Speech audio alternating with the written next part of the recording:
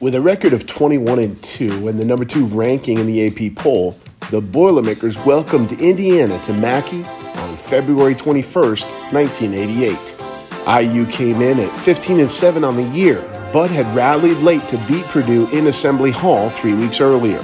Needless to say, the rematch had taken on an even greater importance after that result. We've got a special treat for you this week on Katie Corner as we take an inside look at the big matchup.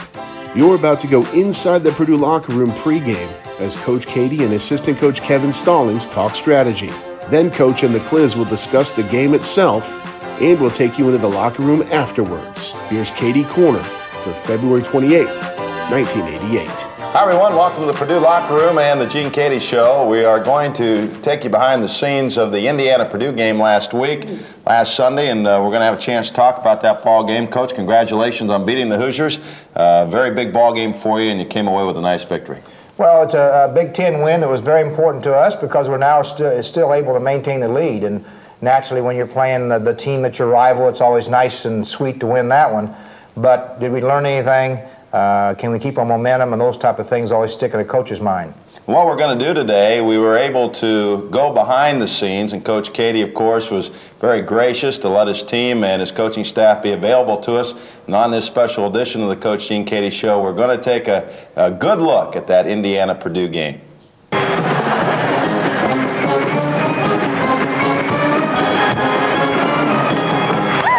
Mel still has Garrett, 22. Roy still has Hillman, 44. His change here. Tony's going to take Smart, 23. And then after you warm up, Kip, I want you to tell me how that's doing. About 5 things you've got to execute if we're going to be a successful team today, guys. First one, we've always done all year very well, is get the ball inside. Try to get Garrett in foul trouble, get us on the free throw line a lot, and wear them down on defense.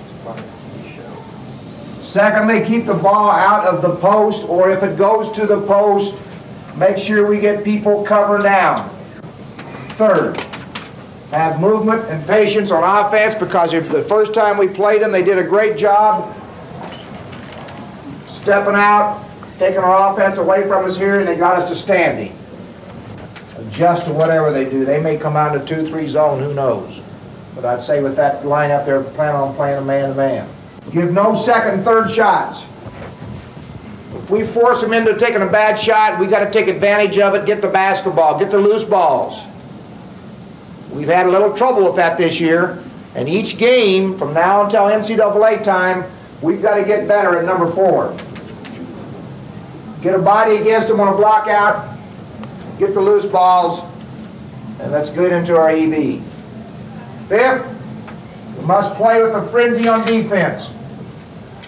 But this has to come from practice, guys. You're just not all of a sudden going to play in a frenzy in a game just because you want to if you haven't done it in practice. So if we haven't done it there, that's going to be wishful thinking. That's why you've got to be able to do that tomorrow in practice or the next day or whatever. Assume all shots are missed. Search yourself on the boards. Have good body balance on defense, guys. We're not letting people penetrate with the dribble. Get a body against them and block out. If you do those 3 things, you'll have a good afternoon.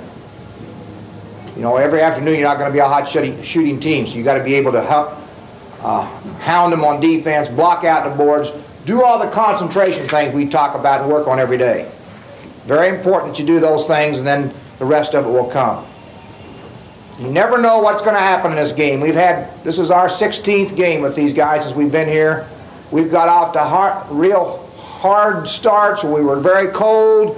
We've been off very hot starts. We hit everything we put up. But one consistent thing by both teams that's always made this a good game is we've always played hard. We've kept our feelings out of the game. And we played pretty good defense on each other. That makes for a good game. And if we play good basketball, then you don't allow the officials to get involved in making the gray area calls where everybody's going to start thinking, well, they favor Indiana or they favor Purdue and all that baloney. So you just go out and play a great game, then you take the officials out of the game, and then you've got some confidence reinforced, and we're ready to go on to the next thing. If not, then the building blocks start again tomorrow. Got to get the ball inside, gentlemen. keep the ball out of the post on defense, or if it goes in there, cover down and help each other. Let's have great movement on offense once our EB is stopped, and have patience. Give no second and third shots, and we must play in a frenzy and dominate the first 5 minutes of the game. And it's going to be a long, hard-fought game. It's going to be a game that, just like all Big Ten games, you got to be ready to play the first 5 minutes. Try to get that last shot before we come in at half.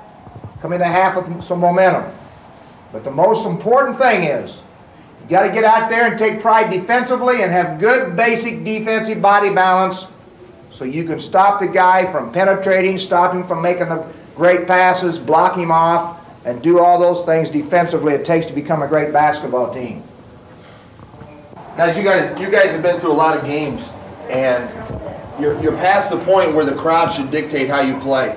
And too many times this year at home, we've let the crowd dictate the kind of shots we take, the kind of passes we make, how quick we shoot the ball. And there's going to be plenty of emotion out there on the floor today, and we don't need to allow that to happen. We got to play our game, take the shots that we practice, and just because the crowd's going nuts, we can't be casting shots off one pass. Movement and patience. Movement and patience.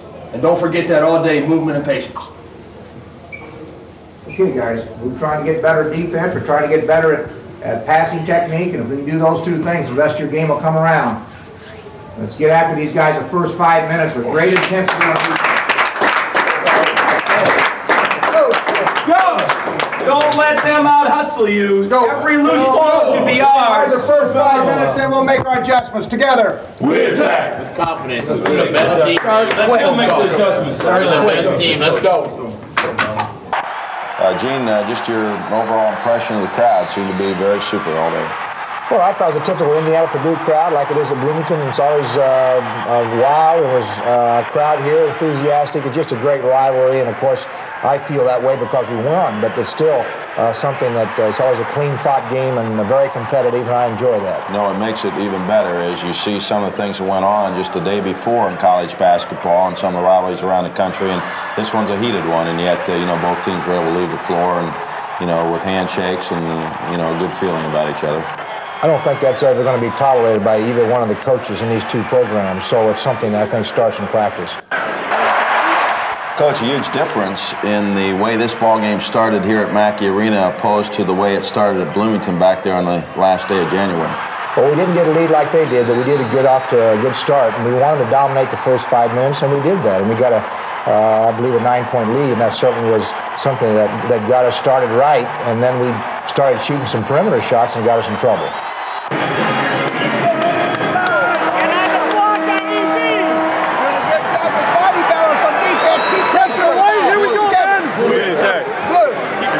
They shot very well in the first half, 63%, coming off a 71% shooting game against Michigan State. So they were red hot, although it appeared that defensively we were doing some good things there.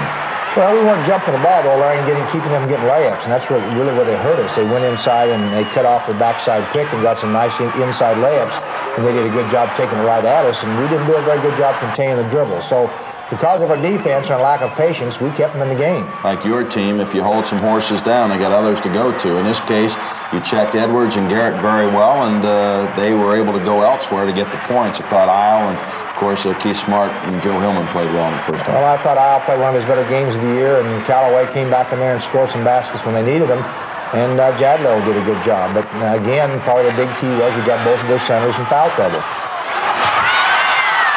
Were you a little concerned when you were doing everything well right there at the end of the half after the bench technical in Indiana, but then Smart throws up that prayer at the end of the first half and buries it?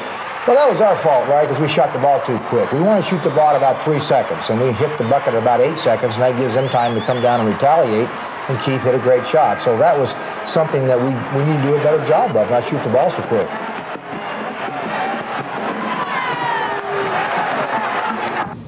Rebounding, how are we? We're killing them. 18 to 11. 18 to 11? Yes. We only have 2 offensive rebounds, which is good. Isle got 1 for a putback. All right, ball handling. Turnovers. 8. What about them? 7. It's too many? Because there's too many of them unforced. Everett, all 3 years are unforced. just threw the ball away. You got to come out now and have good passing technique. We talked about that before the game. You must deliver the good pass. Okay, what's shooting percentage? They're 63. They're 63. 63%? Holy Toledo. So what's that telling you? You're giving them what? Too many layups. What's ours? 51. You see, that's not going to win for you. What about free throws? How many they got? They have 9, we have 22. They shot 9 free throws, we shot 22. And we're we shooting 52% from the free throw? field. Field. This field goal here. This is free throw here. Special plays. Shot the ball too quick, Tony. Allowed them to get the three-pointer. It has happened every half. It has happened every time. We worked on it during the week. You cannot shoot the ball until it says 3 seconds. But which Even means though you made the shot, it still killed us because we didn't maintain our lead. Laker only takes like 4 seconds, maybe. Especially if you come right off the pick and shoot it, it's less than that. I mean, it's great you made the shot. That's not the point. We have got to learn, when you get into NCAA play, to take the shot at the right time with the right seconds show on the clock, because all the games are going to be close. And then we all stand there. And then you let him penetrate down here and shoot a three-pointer. You got to contain the dribble, force him to do something. Change his dribble, turning like we work on our one-on-one defense. Get him out away from good rhythm and going down there and jumping up and shooting because he's a great athlete. Going to the second half, it appeared that you wanted to attack the middle, like you did down at Bloomington, really, to get back in the game. And Todd Mitchell just took over that second half inside, and honestly, Garrett couldn't defend him. Well, we had Troy Lewis with 14 assists, and he got the ball inside. Everett did a good job getting the ball inside, so did Tony Jones. So because of Mitchell, Melvin, and Scheffler inside, second half, we were able to get the point lead and pretty much put it out of reach. Yeah! You out of backboard. That was good. Oh, yeah. Yeah, Big Melvin. Yeah, Big Melvin. Good job, guys. Way to be. Good job, Tony. Good job, Melvin. Go big. All right. Oh, yeah. Big Marvin.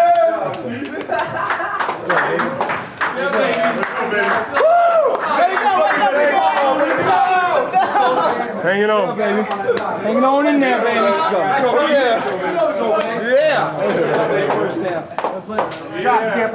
Thanks, Coach. You're well, baby. We need you back in there. Good job, Steve. Good job, Billy. Good job. Johnny, good job. Good job, Coach. Oh, Todd. Oh, man. Coach, y'all a little nervous? So, Yeah, we were a little nervous. No, both of them just went to the bathroom. Let's go, guys. Hunting. yeah. Ryan, you did a nice job with him, bud. Everybody did a nice job. You did a nice job in practice this week getting ready. Yeah. Great victory. It's just one W. Illinois is playing the best in the league right now. We got to get ready, but let's go enjoy this one tonight. Together. We attack. Purdue would come out ready for Illinois as well, taking down the Fighting Illini 4 nights later by a 93-79 score. In fact, the Boilermakers would go on to win 10 of their last 11 to close out the regular season at 27-3, taking the Big Ten title by a full 3 games over second-place Michigan. Purdue earned the 1 seed in the Midwest region and made quick work of Fairleigh Dickinson and Memphis in the first 2 rounds. In the Sweet 16, they would take on Coach Katie's alma mater, a Kansas State team that the Boilermakers had beaten handily in late December.